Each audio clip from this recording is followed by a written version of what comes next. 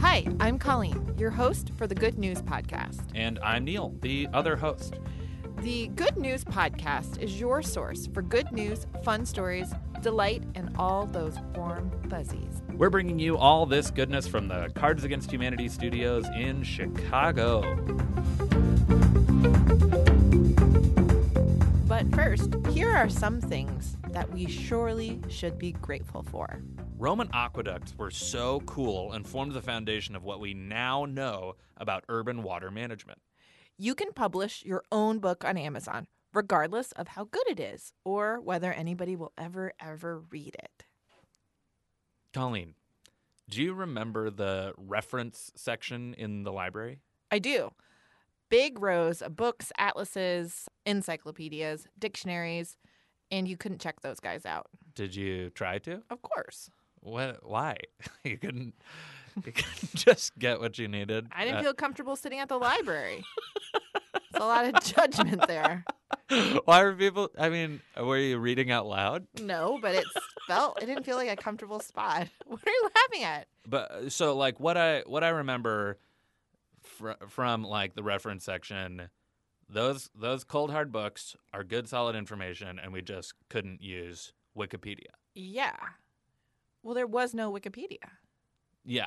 Right, there was just encyclopedias. There was when I was in, again, dating myself. Oh, wow. I feel like Wikipedia was pretty new when I was in high school. Yeah. Or something. Oh, yeah. Yeah, but I don't think it was ever. I don't think we were ever encouraged to use it for reference. You had to go to the library. I loved the encyclopedias though, like the big books, and it was alphabetized. I thought they were great. Encyclopedia Britannica. The whole thing. Yeah. When I was in middle school, I spent a summer checking out these books about different countries around the world, and I wrote little book reports about each country.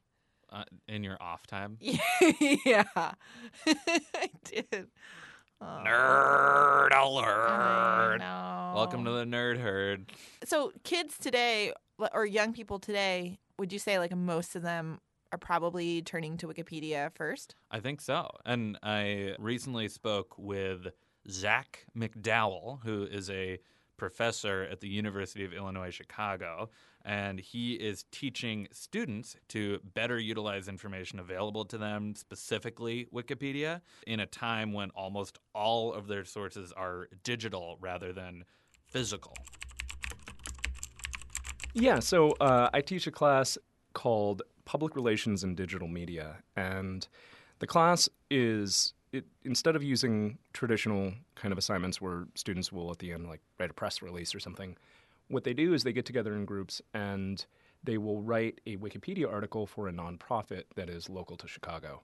I love that. And part of the reason you have that assignment is because some of these nonprofits either don't have a listing on Wikipedia, or if it does, it's poorly maintained. And I just found this out, that a company can't edit their own article. Is that right? Right. So there's something called conflict of interest. Wikipedia has a specific rule about what they call COI. They love acronyms there.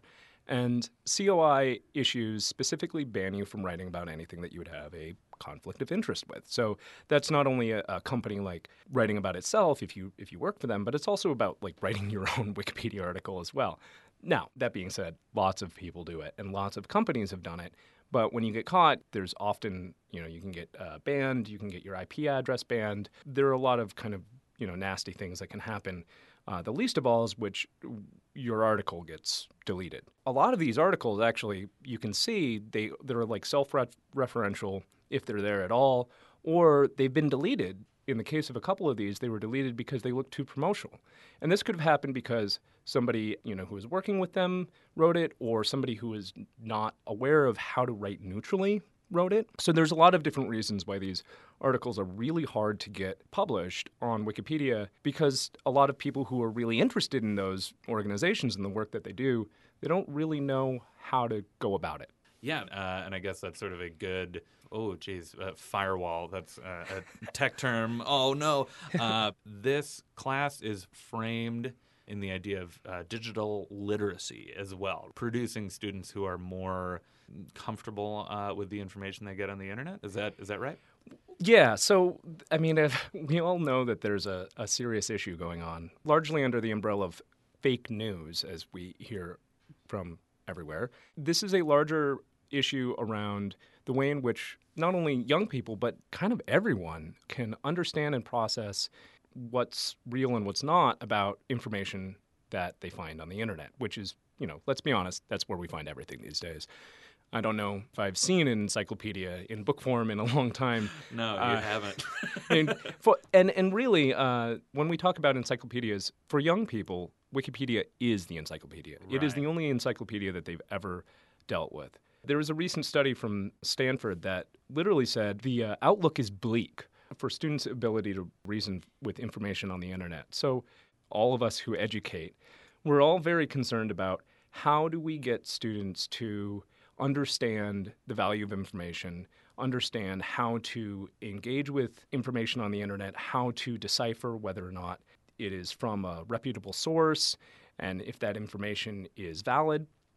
And one of the things that Wikipedia really does is it holds your feet to the fire. It forces you to check your references, to cite everything, to make sure that you're using proper sourcing. It really kind of forces them to pause when they're thinking about, like, how are they going to be banking this argument? I love that Wikipedia is actively being used in education right this very minute. Me too. It's way easier to pull up a wiki page than it is to smuggle an encyclopedia out of the library. Trust me. Thanks for listening. Do you have good news? Great.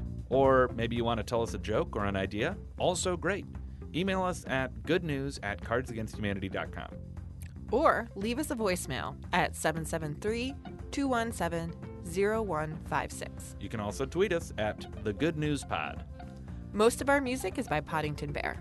Same place, same time, tomorrow.